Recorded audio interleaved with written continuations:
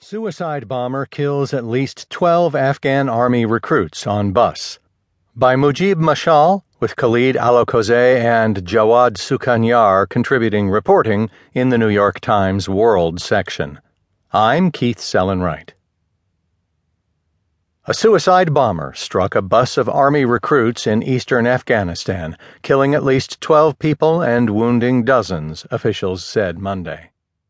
The Afghan Defense Ministry